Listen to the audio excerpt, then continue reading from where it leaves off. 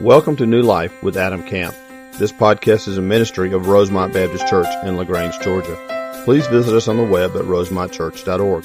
Enjoy the podcast.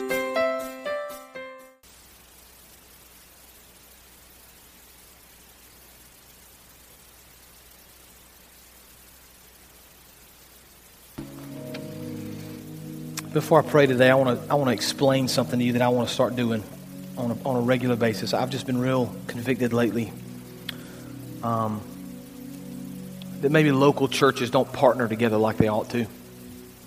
Unfortunately, in some circles, there's a sense of competitiveness, and I don't know where that comes from. I hope none of you have ever felt that way and never will, but I just feel real convicted to pray from our pulpit every Sunday morning for a different church in our area. And so I'm going to pray for, I'm going to begin to pray for pastors specifically, that God would use them, because I know what goes into it. I know the work that goes into it. And you need to know from my heart, I understand what the Lord's doing here is phenomenal and unbelievable and way beyond what most people ever would have hoped or imagined. And I stand in awe just like you do. And I know there are other guys that work probably harder than I do that don't see God doing those great things. And so I'm just incredibly thankful for what the Lord's doing through you. Incredibly blessed to be part of it. I mean, I'm just part of it like you are. But I want to pray for other churches, because I just wish a revival would sweep our land, really, in our area. And, you know, if you do the math and you look at all the churches in our area and you add up all the seats, if we filled every church building up every Sunday morning, there would still be thousands of people not in church in Troup County alone. And so we need strong, healthy churches that are preaching the truth of God's Word. And so you're going to hear me from now on, at least for the next little while, begin to pray for other churches specifically. I just wanted you to know why I was doing it. And I just pray that maybe you would join me in doing that as we pray for each other. The Lord would do great things. Okay? So let's pray together. Father, we love you and serve you, and thank you for another incredible morning of what you've already done, Father, in our other services, and what you've done in our time of worship this morning, Father. So we come to this point right now, Lord, where we've done everything we can to prepare our hearts and to listen to you and to trust you. And we come to this point now, Lord, that I pray our hearts are ready to receive your word, even though sometimes it's difficult for us to receive, Father. I pray you give us the strength to hear it and to open our spiritual eyes, Lord, so that you can be glorified in our lives. Father, I want to pray for our local churches right now, all across this community and really all across this nation, that right now at 11 a.m., Father, it's go time for them. And so they've been preparing all week, and they've been praying, and there are pastors that have been studying your word, Father. I want to pray right now specifically for Tom Tucker at First Baptist West Point. I pray this morning, Father, you would speak very powerfully through Tom. I pray that you would just remove the sin, Lord, that thinks this is some kind of competition.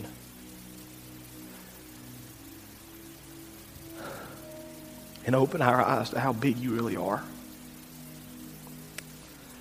And how much you really do, Lord, if we just let you quit being petty. So I pray for Tom. I pray you'd speak powerfully through his message this morning. The people of that precious church in that town would hear your voice. That you would begin revival, Lord, in our community. Through our churches and through our pastors and those that love you so dearly. I pray, Father, you'd continue to do great work here. I pray that your name would be glorified, Father. I pray that you'd use me even in my sinfulness, even in my failure, even in my weakness, Lord. You'd use me to do great things. So speak to us this morning through the power of your word. May we be transformed more into the image of your Son, Jesus Christ. It's in his name that we pray. Amen. All right. So take your Bibles and open to Genesis 41. Genesis 41. I want to give you a couple of things you need to know about very quickly before we delve into this text. We got some opportunities upcoming over the summer, of course, with mission work. If you're going to Honduras or Alaska, April the 17th, there's a meeting you need to be part of. If you're interested in South Asia over the summer, you need to kind of get on that pretty quickly, because we need to fill that team up. If you're interested in Romania, there are all sorts of opportunities. I'll talk to you about it. Randy Presley will talk to you about it. You say, I can't go overseas for whatever reason. I can't work it out with schedule or finances. That's fine. We've got Mission LaGrange. We designed Mission LaGrange, which is a week during the summer where we take everything else off and we focus on LaGrange. And so you can be involved in Mission LaGrange. You don't have to go anywhere. You literally walk across the street. So you be praying about what the Lord would have you to do. And then we're kind of doing something that we want to see how the Lord wants to use it. I've kind of had a vision for a couple of years. We own all this land. You may not know this about our church. Our church is debt-free. We own 30 plus acres. So all that you see, the kind of the pasture, almost all the way to the house is our property. And I've just thought, what can we do with that property? It's just sitting there, right? It's great ground. And what can we do? And I just thought, what if we did a community garden? What if we just decided to plant a big garden? And we said, we're going to plant this garden. Our people are going to work it and make it happen. Then we're just going to give all the food away. Just whoever needs it can just come get food. You say, there really that many people need food? Yep. We give it away all the time up here. We have boxes of it up in rooms that are stored. But you know what needs to happen before we can have a community garden? We need your help. And so, even right now, as you're hearing me talk about it, if you think the Lord's speaking to you and you're just interested in it, as soon as this service is over, you hang out in here. We're going to have a quick meeting. Not going to be long. Mallory Jeter has kind of volunteered to head this up. If you know Mallory, Mallory's been in Africa for about 6 weeks. The Lord's doing some incredible things in her heart. And I kind of pitched this idea to her last week. She about jumped out of her chair saying she wanted to do it. So we'll see. I don't know. I don't know what's going to happen. Who knows? When you start something, you never know. But we'll be faithful. We'll give it a shot. And I got a feeling it'll be bigger than we think it will be. And so if you're interested, just show up, listen, and see what the Lord does through the community garden at Rosemont Baptist. I don't know. We'll see. I think it's going to be cool. Okay, Genesis 41. Let's jump into this text. Let's be reminded of where we've been and kind of where we're going. The life of Joseph. Kind of the last quarter of the book of Genesis is all about Joseph. It's all about Joseph's life. And we see within Joseph, as we study him, and I've kind of found myself liking his story more and more because we see within Joseph things that we can relate to, don't we? Joseph is a man who's struggled in his life. Man, we have struggles. Joseph is a man who's been kind of through difficulties. We've been through difficulties. Joseph is a man who's had some issues with his family. We've had issues with our family.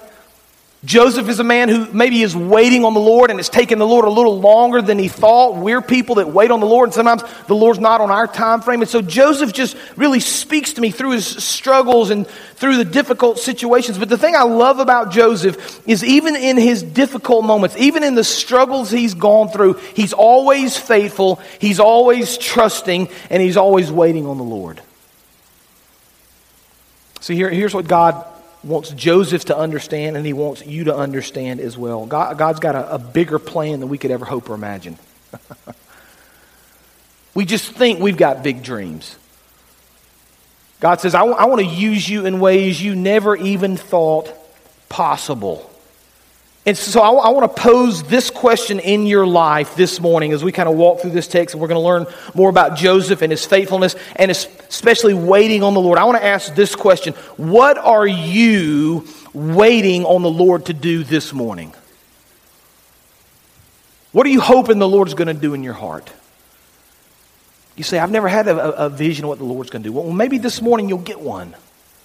Maybe for the first time in your life, you'll begin to consider this truth. If God is who He says He is, as the Scripture teaches, and I believe He is, then that means that God really does have a plan for my life, which I believe He really does. I should get busy figuring out what that plan is. Because my days on this earth are limited. I've got fewer and fewer days. The older I get, I got fewer and fewer days to accomplish God's purpose for my life. What are we waiting on God to do in our life? And maybe even more importantly, this is what we're going to see in Joseph's story this morning. What are we doing as we're waiting? What is God producing in our lives as we wait on Him to do great things? So let's take a look at Genesis chapter 41. Now I want to begin this morning with the last verse of chapter 40. Kind of puts us in the right frame of mind. It reminds us of where Joseph has been. Remember, Joseph is in prison, falsely accused. The cupbearer and the baker show up. God interprets their dreams. Joseph interprets their dreams through the power of God. God uses him. And then Joseph hopes, because he's interpreted these men's dreams, that he's going to get out of prison. Right now, this is funny to me. This is Joseph's big plan. I want to get out of prison so I can go home. That's what he's hoping, right? God says, Joseph, dude, that's all you want? You're going to get that plus 1,000,000 times more, and we'll get there in just a second. But Joseph is left in this place, interpreting these dreams, hoping God's going to get him out of prison. And the end of chapter 40, verse 23, a sad verse, the chief cupbearer, right? This is the guy that left. Joseph interpreted his dream. He's now back with Pharaoh. However, did not remember Joseph. He forgot him. So Joseph is kind of still stuck. Now we pick up in verse 1 of chapter 41. When 2 full years had passed. Let me just say this to you. We don't measure the life of Joseph in days or weeks or months. We're measuring it now in years. You think you've been struggling for a long time? Joseph has been struggling for over a decade now, and it's going to continue. 2 full years had passed. Pharaoh had a dream. He was standing by the Nile. When out of the river there came up 7 cows, sleek and fat, and they grazed among the reeds. After them, 7 other cows, ugly and gaunt, came up out of the Nile, stood beside those on the riverbank. The cows that were ugly and gaunt ate up the 7 sleek, fat cows. Then Pharaoh woke up. Now verse 5, he fell asleep again and had a second dream. 7 heads of grain, healthy and good, were growing on a single stalk, and after them 7 other heads of grain sprouted, thin and scorched by the east wind. The thin heads of grain swallowed up the 7 healthy full heads. Then Pharaoh woke up. It'd been a dream. Now verse 8, in the morning his mind was troubled. He's thinking about it. He can't figure out. So he sent for all the magicians and the wise men of Egypt. Pharaoh told them his dreams, but no one could interpret them for him. Then the chief cupbearer said to Pharaoh, today I'm reminded of my shortcomings. Pharaoh was once angry with his servants, and he imprisoned me and the chief baker in the house of the captain of the guard. Each of us had a dream the same night, and each dream had a meaning of its own. Verse 12, now a young Hebrew was there with us, a servant of the captain of the guard. We told him our dreams, and he interpreted them for us, giving each man the interpretation of his dream. And things turned out exactly as he interpreted them to us. I was restored to my position, and the other man was impaled. Now, verse 14, this is a big verse. So Pharaoh sent for Joseph, and he was quickly brought from the dungeon. When he had shaved and changed his clothes, he came before Pharaoh. Now stop there just for a minute, because there's some truth I want you to see in these few verses. All that Joseph has gone through, all the difficulties, all the struggles that he's faced. And we kind of think about a visual reminder of Joseph. Joseph started up here. His dad loved him. He was favored, but his brothers hated him, remember? Then they sold him into slavery. Then he was accused of a crime, falsely accused, thrown into prison. He interpreted the dreams, but they still didn't let him go. And so he's languishing. He's kind of rotting away in a prison cell. He's been here now for a number of years. He's kind of at the bottom of this story. It's kind of come to the worst moment for him. But something amazing is going to happen in verse 14. God is going to look upon him with favor and do something incredible. Here's truth number 1. This is important. Waiting on the Lord will produce a turning point in our lives. Waiting on the Lord will produce a turning point in our lives. If you trust the Lord and you seek the Lord long enough and you trust him and follow his direction, at some point he's going to do something amazing in your life. Now let's remember Joseph. Joseph was 17 years old when he came to Egypt. Bible says that later in this chapter he's 30 years old. That's okay. I know it's okay. I've had little ones. I know everybody's thinking and listening. It's okay.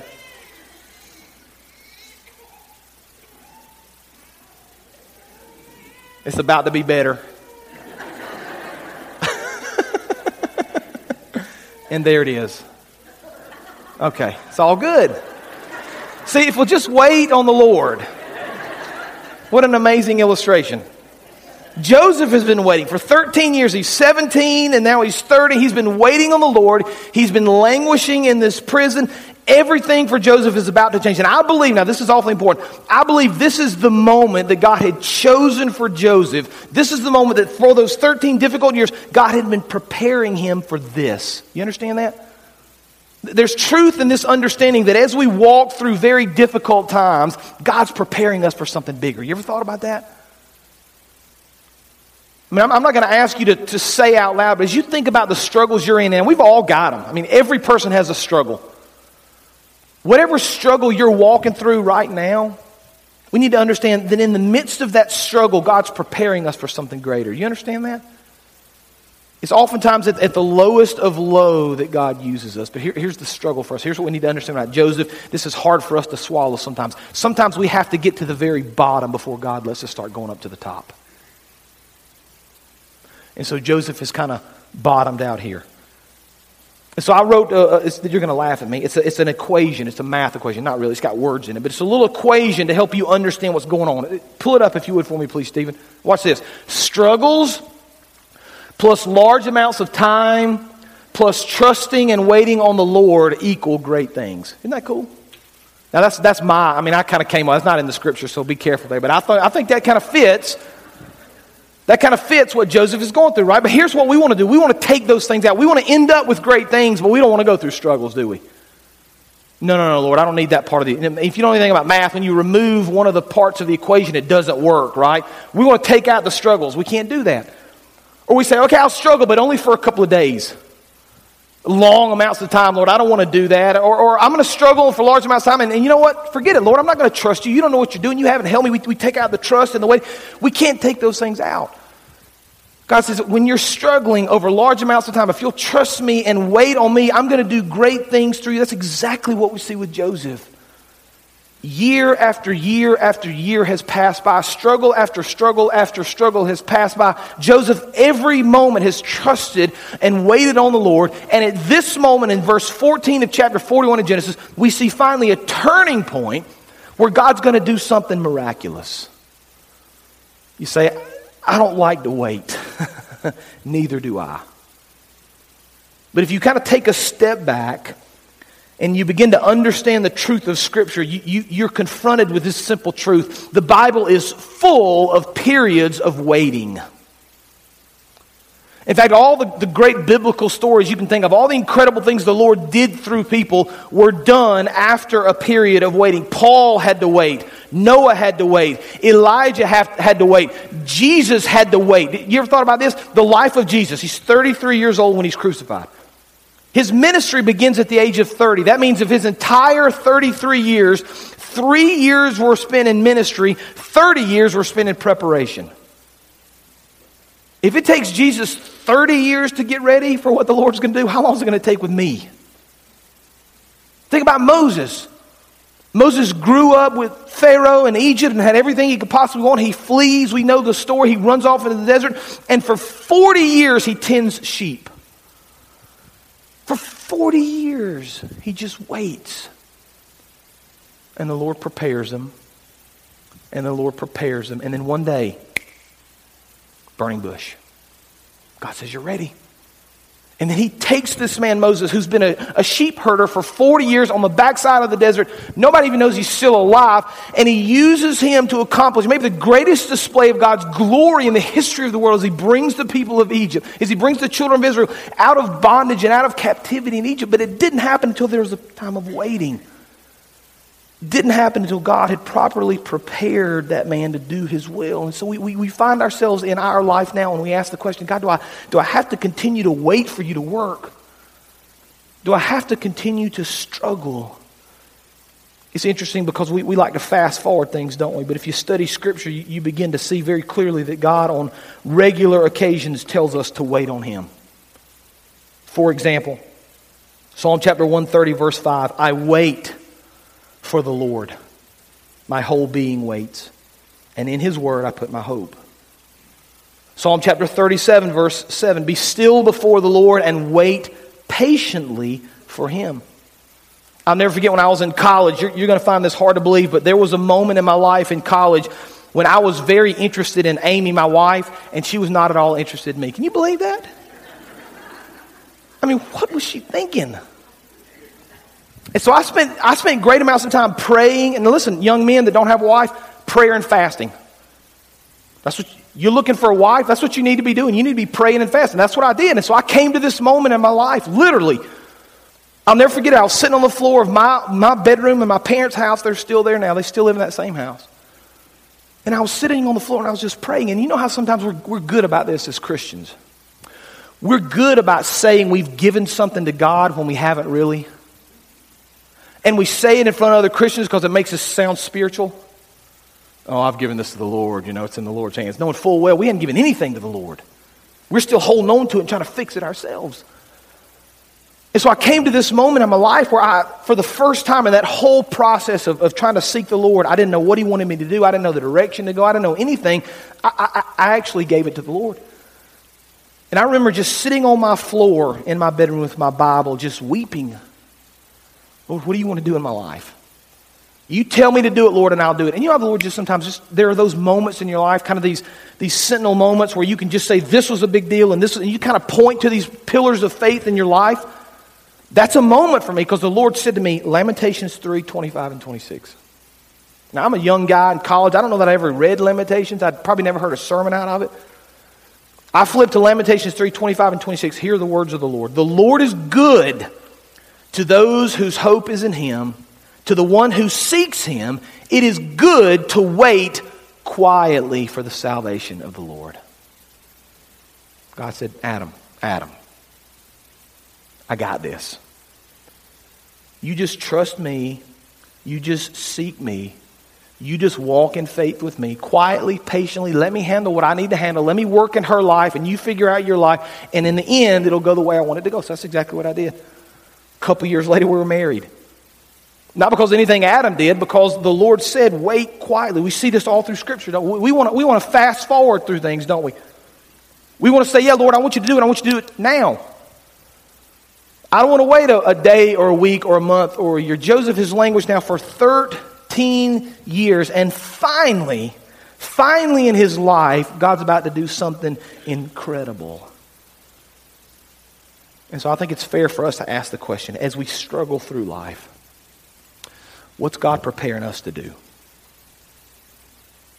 What will the difficulties you're facing now teach you and help you understand about the Lord that will allow you to be used by Him at some point in the future? Because if we trust Him long enough, there's going to be a turning point. Just like there was for Joseph. Now let's see what happens. Verse 15. Let's continue. So Pharaoh said to Joseph, I had a dream. No one can interpret it. But I have heard it said of you that when you hear a dream, you can interpret it. Now hold up a second. I want to show you something. This is fascinating. I'm not going to spend a lot of time here, but just notice this. I want to point something out to you. So Pharaoh said to Joseph, I had a dream. No one can interpret it. But I've heard it said of you that when you hear a dream, you can interpret it. Pharaoh says, Joseph, it's all about you, dude. I mean, you're the man. You apparently can interpret dreams. They brought you from the dungeon. It's all about you. I want you to interpret my dream. Now look at verse 16. Look what Joseph does here. I cannot do it, Joseph replied to Pharaoh, but God will give Pharaoh the answer he desires. You see that? Pharaoh says, Joseph, it's all about you. Joseph says, no. It's not about me at all. It's about the Lord working through me. So, verse 17 through 24. I'm not going to read it because there's a lot here. Pharaoh tells Joseph his dreams. We already know the dream. We've already heard it. We're not going to read it again. Verse 25 through 32, Joseph is going to interpret the dream. Here's the interpretation. Joseph says, listen, you had these two different dreams, 7 fat, happy cows and 7 ugly old cows. And here's the dream means. There are going to be 7 really good years in Egypt. Then there are going to be 7 really bad years. There's going to be 7 years of plentiful and great resources, and there's going to be 7 years of famine. And the 7 years of famine are going to be so bad, they're going to swallow up all that you've been able to save in the first 7 years. And so 14 years from now, Egypt is going to be ruined, basically, if something isn't done. So verse 33, Joseph continues. Now, he says, now this is a slave boy who's coming from prison, who means nothing to these people, standing in front of, literally, at this time in history, the most powerful man in the world, but he's going to speak with absolute clarity because the Lord has given him the ability to do it. Verse 33, now let Pharaoh look for a discerning and wise man and put him in charge of the land of Egypt. Let Pharaoh appoint commissioners over the land to take 1/5 of the harvest of Egypt during the 7 years of abundance. They should collect all the food of these good years that are coming and store up the grain under the authority of Pharaoh to be kept in the cities for food. This food should be held in reserve for the country to be used during the 7 years of famine that will come upon Egypt, so that the country may not be ruined by the famine. Now verse 37. The plan seemed good to Pharaoh and all of his officials, and now just this incredible turn of events. So remember, Joseph's plan was just to get out of prison. That's Joseph's hope. So Pharaoh asked them, can anyone find a man like this, one in whom is the Spirit of God? Then Pharaoh said to Joseph, since God has made all this known to you, there is no one so discerning and wise as you. You shall be in charge of my palace, and all my people are to submit to your orders. Only with respect to the throne will I be greater than you. So here's truth number 2. When we wait on the Lord, it produces a change of events in our lives. But number 2, waiting on the Lord will produce a Spirit-filled life of discernment and wisdom that is evident to other people. Waiting on the Lord will produce a Spirit-filled life of discernment and wisdom that's evident to other people. Now I want to kind of clue you in on something very important here in this passage of Scripture. I want you to notice kind of what happens as we think through this story, because this text, this story is not about Pharaoh, although he plays a role in this story. This story is not about Egypt, although they play a role in this story. This story really is not even about Joseph, although he plays a very prominent role in this story. This story, very simply, is about the power of the Lord working through this man. So here's kind of the bottom line. You can kind of remember this all through Scripture. This is a truth you can find regardless of what text you're reading, Old Testament, New Testament, whatever you're reading. Here's the truth. God is always the central character of the story. He's always the hero. Now let's apply that to our lives just for a minute. Because we have this tendency of thinking we're the hero of our stories, don't we? We have this tendency of thinking we're the main character. We have this tendency of thinking we can accomplish all these things on our own, but the truth is, according to the Word of God, that we're nothing without Him. And if we're going to do anything in this world that's of real significance, we need the Lord to work through us in order to accomplish it.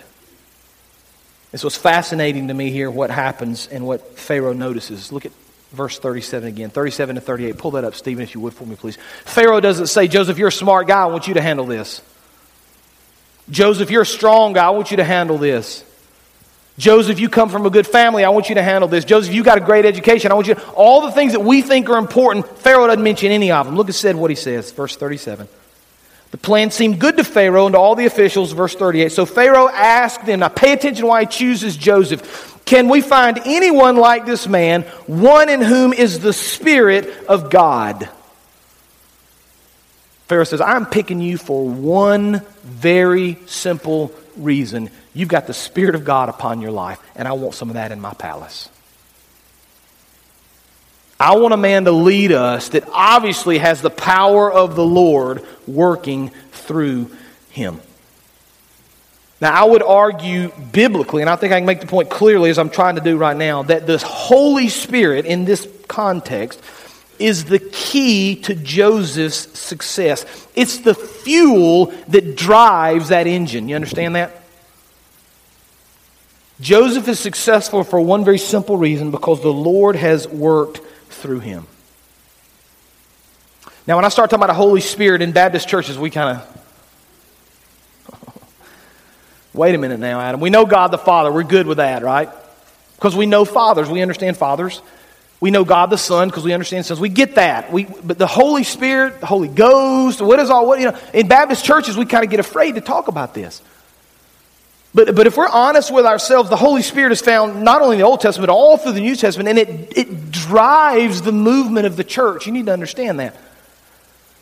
And so I want to think just for a minute about the Holy Spirit. I don't want to spend a lot of time here, but I want to just give you a little theology. I don't want you to miss this because this is important. The Bible teaches that there's basically a Trinity. Although the word's not found in Scripture, the Bible teaches that there's one God who eternally exists in three distinct persons. God the Father, God the Son, God the Holy Spirit. And we would say that each of those three are fully God. So the Holy Spirit isn't as if He's kind of secondary or under or less than or not as many attributes or not as strong. He's fully God. You can't separate that. And yet they exist in three very distinct persons. You say, how can there be one God and three persons? I don't understand. I don't understand either. But it's what the Word of God teaches us. And so we see the Holy Spirit used in some very interesting ways in the Old Testament. Now stay with me. I don't want to lose you. I want you to get this, okay? I'm going to just throw a couple things on you very quickly. I want you to follow with me. Acts chapter 2, Pentecost, okay? That's the defining moment in the history of the church, because at Acts chapter 2, Pentecost, the Lord sends the Holy Spirit upon the believers, tongues of fire. Some of you remember the story? And they did miraculous things. From that point forward, the Holy Spirit is given to every believer. That means if you're a Christian, if you've accepted Christ as your Lord and Savior, if you've repented of your sins, turned from your sins, accepted Christ as your Lord and Savior, you have the Holy Spirit. But before Pentecost, this is important, the Holy Spirit was given only to specific individuals for specific reasons. It wasn't a blanket gift to the church like it is now. And so we see all sorts of instances in the Old Testament. Daniel, I've got the scripture, but I don't have time to read them now. Daniel, Gideon, all these different incredible, Joseph, as we've seen a few minutes ago. All these people of the Old Testament are given the Spirit to accomplish specific things, okay? In the New Testament, because the Holy Spirit is given to all believers, Paul gives us this very interesting command. This is important. Ephesians 5:18. I want you to listen to the words of Paul. Paul says, don't get drunk on wine, which leads to debauchery. Now think about what wine and drunkenness does. You lose control of yourself. You don't say the things you normally say. You don't act the way you normally act. That's what drunkenness looks like. Paul says, don't get drunk on wine. Instead, here's the contrast, be filled, or some would say be drunk, with the Spirit, speaking to one another with psalms and hymns and songs from the Spirit. Sing and make music from your heart to the Lord, always giving thanks to God the Father for everything in the name of our Lord Jesus Christ. Paul says, listen, this Spirit here that the Lord has given you should cause you to live your life differently than you did before. You should be a different creature after the Spirit than you were before Spirit. You say, this is all good. Okay, so we've gotten a little theology on the Spirit. We understand the difference between the Spirit and the Old Testament, given to select individuals for specific reasons, versus after Pentecost, the New Testament, where it's given to all believers for all time. That's great, but you say, what does that have to do with me? Joseph lived thousands of years ago. God blessed him and placed His Spirit upon him, and Joseph did incredible things. What does that have to do with me? Well, fast forward several thousand years. Here's what you need to understand. This is awfully important. Here's the connection point for you. You ready? The same Spirit that God gave to Joseph that allowed him to ascend to the throne of Pharaoh and rule all of Egypt is the same Spirit you have today. Period. There's no excuse for us not doing great things for the Lord. None. You say it's the same Spirit? Yeah. Same Spirit lived within Joseph, that lived within Gideon, that lived within Daniel, that lived within Isaiah, and on the list goes of these incredible, incredible accomplishments for the Lord. You know why these people accomplished those things? Because the Lord was with them through His Spirit. We have access to the most powerful resource in the history of the universe, the Spirit of God. There's only one very simple reason why we don't do great things for the Lord. You know what it is? Ourselves. We're the stumbling block. See, we get so caught up in what we want to do and what we think we can accomplish and our own abilities and intelligence and strengths and on the list goes, that we fail to follow the truth of the Spirit. God says, listen, I've given you this incredible resource. I've given you this fuel that will run your engine to accomplish great things for me if you'll just trust me and listen to me. And we say, you know what, God? I got it. I mean, thanks, but no thanks. And yet this same Spirit that's at work within Joseph is at work within us. Here's what John Newton says. Is it really true that which the early church so depended on, the leader of the Spirit, is irrelevant to us today? But here's the neat thing maybe about what the Lord does in Joseph's heart. Bring verse 39 up for me if you would, please. And I'm winding this down. Just stay with me. Verse 39. Pharaoh said to Joseph, since God has made all this known to you, there is no one so discerning and wise as you. See what God does through His Spirit? When we trust Him, when we seek Him, when we walk with Him through difficulties and allow Him to work, He gives us a spirit of wisdom and a spirit of discernment that's so powerful and so real that other people see it. When's the last time somebody saw the Spirit working in your life? When's the last time somebody said, man, that guy's just filled with the Spirit. God is just working in his life. God is working in his heart. That should be the desire of all of our hearts. Now, I want to finish this morning. I need to summarize because I'm really out of time. Verse 41, Joseph is going to place in charge of all the land of Egypt. Pharaoh's going to give him the ring. Joseph's going to go all over Egypt and he's going to save up grain. He's going to do great things. Now, verse 50. Let's just bring up verse 50. Before the years of the famine came, 2 sons, this is important, this is going to finish us out this morning, were born to Joseph by Asenath, daughter of Potiphar, priest of On. Joseph named his first Manasseh and said, it's because God has made me forget all my trouble and all my father's household.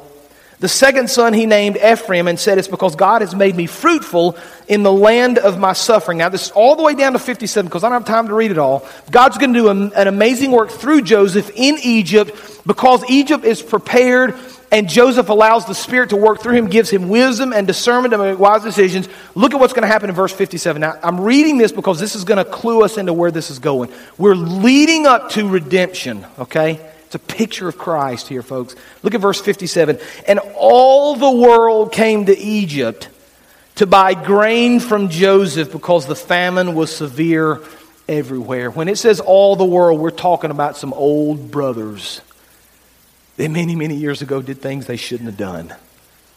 It's going to be a beautiful picture of redemption, but here's truth number 3. Waiting on the Lord will produce a new outlook on life. See, when you kind of get over that hump and God does something amazing in your heart and you're Spirit-filled and you're trusting the Lord and you've got wisdom and you have discernment, all of a sudden things are going to look different to you. That's evidenced by how he names his 2 sons. Manasseh, he said, because God made me forget all my trouble and my father's household. Ephraim, because God made me fruitful in the land of my suffering. Joseph doesn't say, I'm going to name these kids because I'm bitter and I'm hateful and I can't stand people and I can't believe this and why did it take 13 years and God, I can't believe. God has given Joseph a new outlook. And because of this new outlook, I'm going to just a spoiler alert here. Because of this new outlook that God has given Joseph through the power of the Spirit, Joseph can now stand face to face with his brothers, the very brothers that tried to murder him, and completely forgive. You say, Adam, I am struggling. And I'm going through some difficult times, and I just don't know why all this pain is happening to me. I want to say this before I finish this morning. This is how one scholar phrased it. Listen to these words.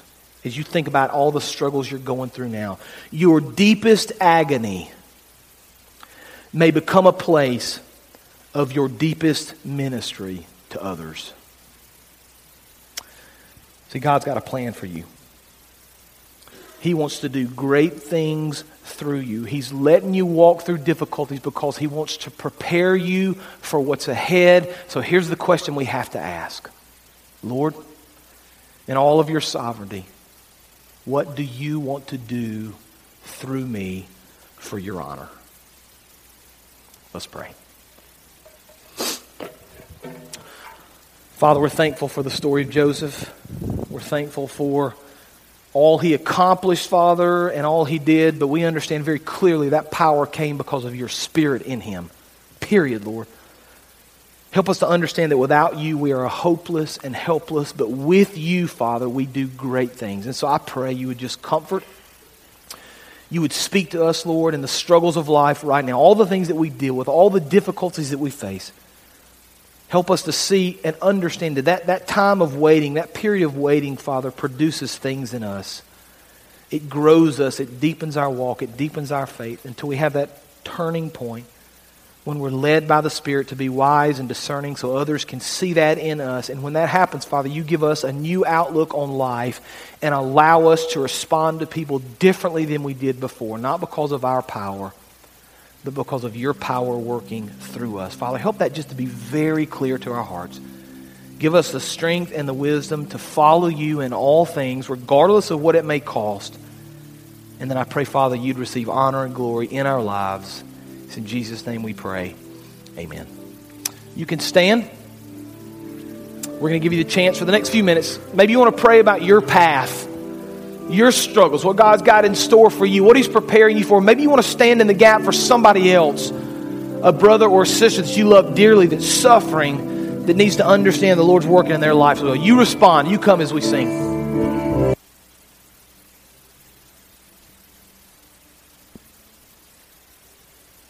Thank you for joining today's sermon. We would love to hear how today's message blessed you. Use the Contact Us link on our website at rosemontchurch.org. God bless.